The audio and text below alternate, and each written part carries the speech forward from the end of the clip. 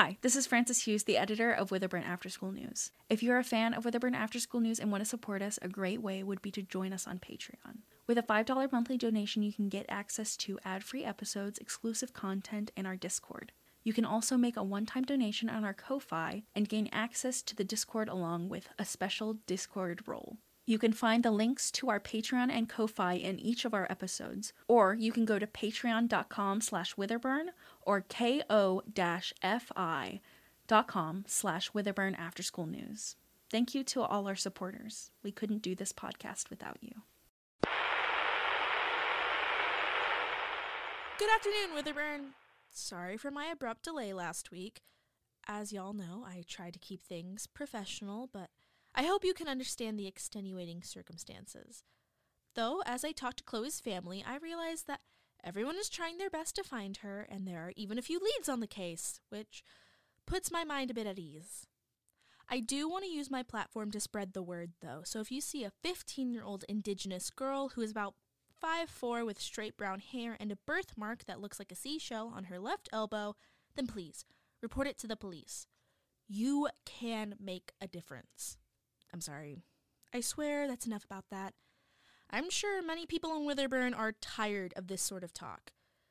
Let's see. Our top stories today are about a certain radio program from Magnolia, another message from the Witherburn Vandal, and why Tina Young is quitting the tennis team. All that and more coming up on Witherburn After School News.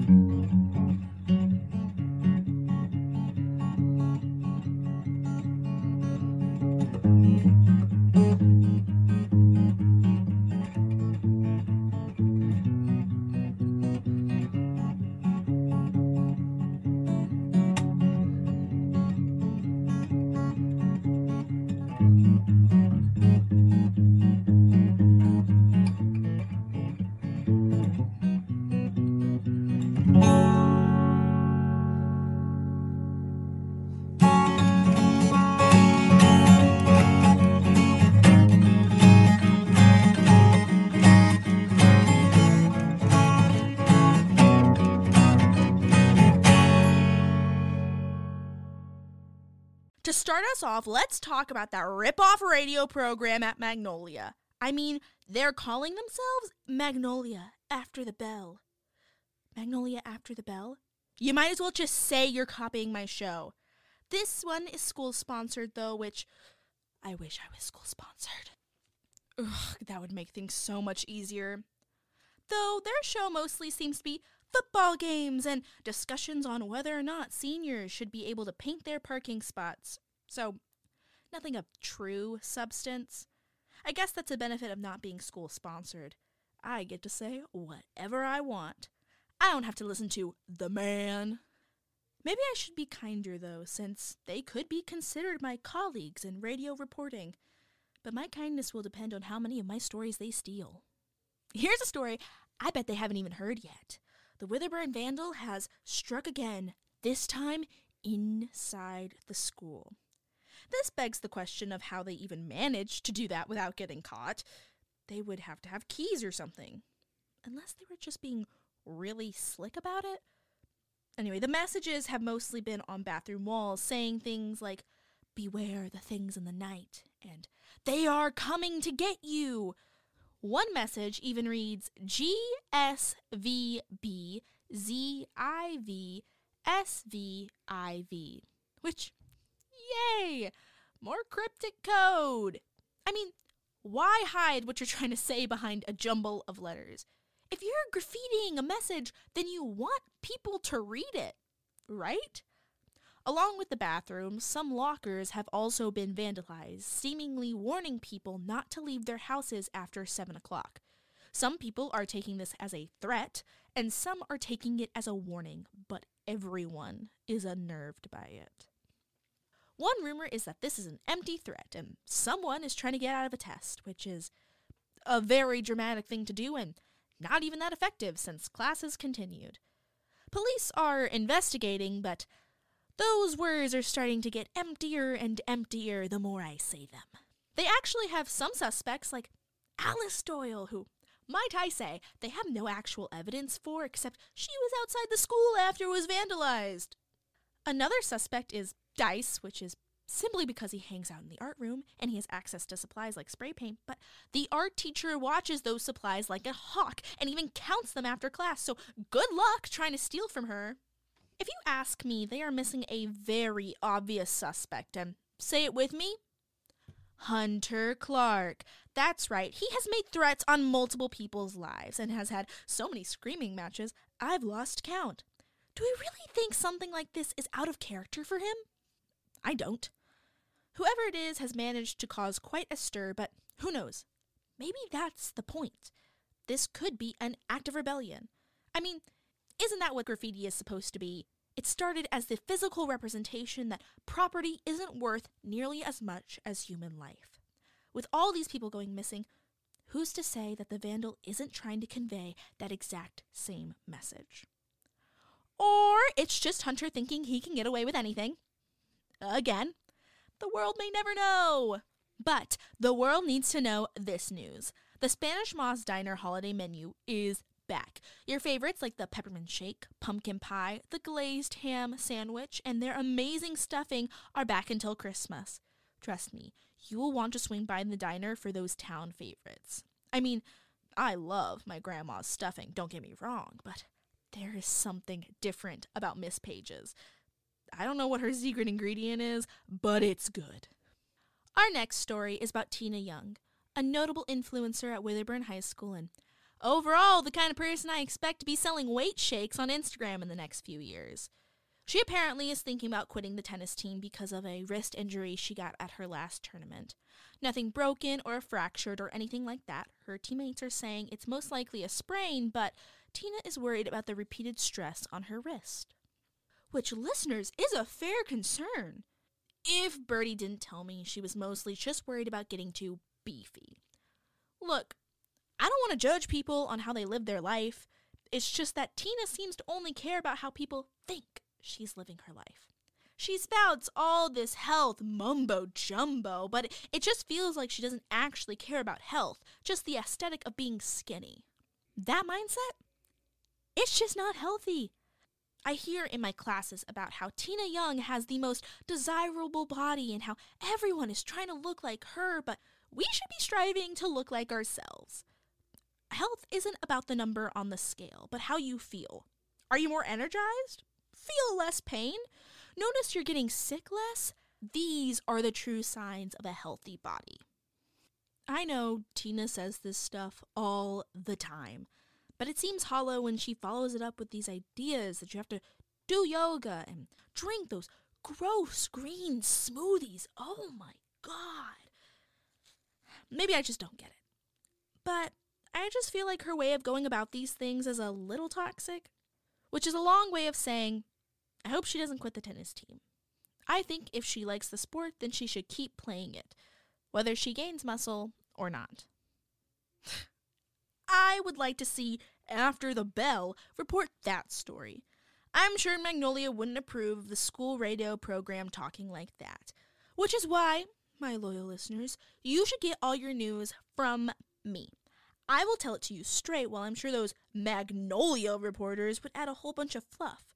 Probably have a whole bunch of nonsense stories like, which mascot costume is the best? Like anyone cares about that. Not me, no. I always get straight to the point and never ramble. I'm a professional like that. Shit. What's our next segment?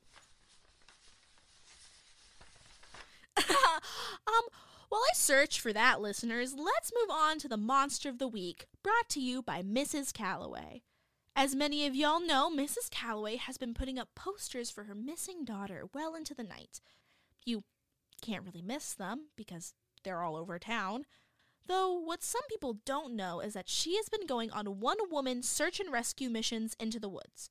She has done about 5 of these so far, but it was yesterday's search that made her run into the police station telling this story right here.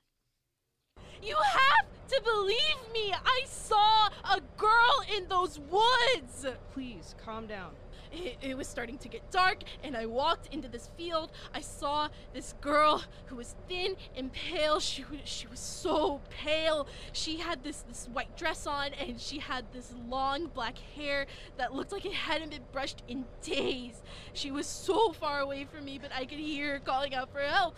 I tried to get closer, but she turned around and let out this awful scream. It was inhuman, and I ran back to my car. I was so scared. You have to go and help her. Miss Calloway, you're in shock. Why don't you get some rest? I'm going to end that audio there, listeners. The police searched the fields and found nothing out of the ordinary. There was no girl, and they think Mrs. Calloway was just tired from the stress. Which is why I theorized that she imagined a monster from many of the older town folks' childhood hugging Molly.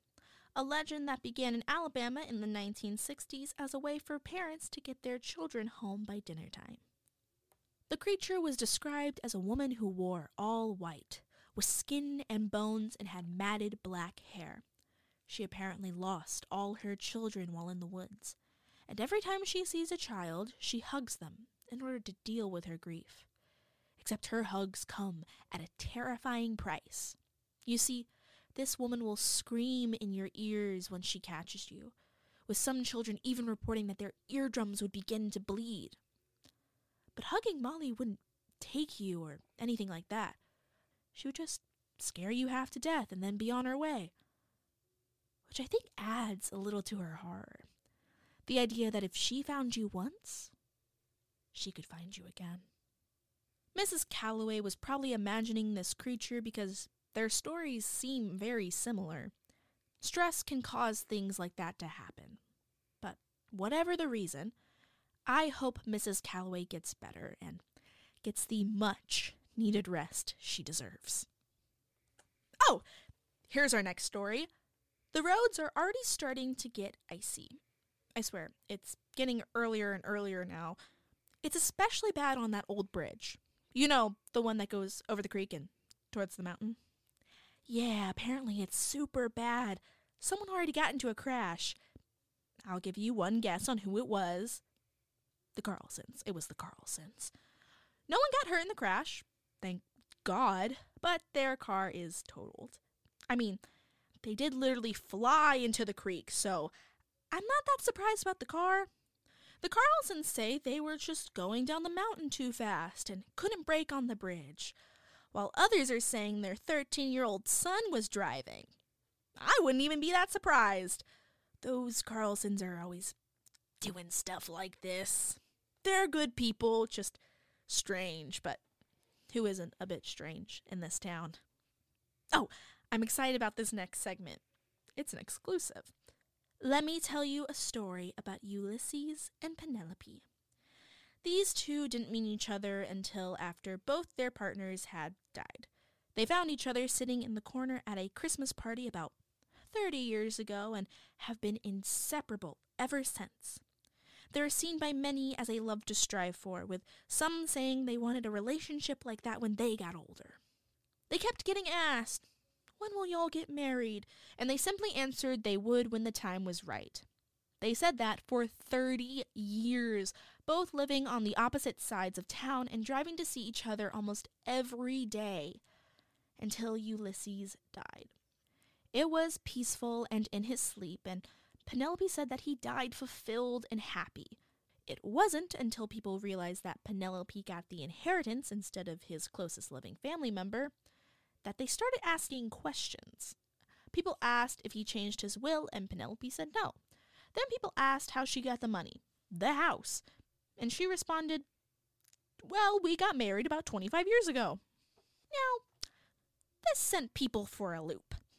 They didn't even live in the same house. When asked to elaborate, Penelope said that she and Ulysses had just experienced a lot of loss, a loss where you can't always pick up the pieces. They were each other's rocks, but they weren't each other's replacements. Their first partners were the ones they had imagined starting a family with, and they just didn't think they could do that with anyone else. But they loved each other.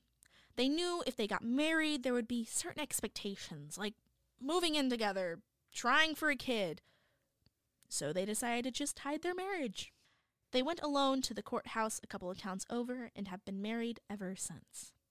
Now, to many people, this is a story of scandal. But I view this as a story of love, the kind that doesn't care what people say. True love, in my opinion, isn't about fitting into society. It's about breaking it and not caring where the rebel lands. Penelope doesn't care what people think of her. She had a wonderful life, even if she never had kids or if she never lived with her husband. Love is something that speaks for itself. I think Ulysses and Penelope prove that. That's all I have for you tonight, listeners. I know, it ended on a very sappy note, but hopefully my words give you something to think about this week. Don't forget to tune into the station next Friday, and not those after the bell losers. I'm the reporter, signing off. Witherburn After School News is written and directed by Jordan Oliver. Edited by Francis Hughes. The title song is by Future Me. The reporter is played by Jordan Oliver. Miss Calloway is played by Hal de Valentone. The police officer is played by Green Thompson.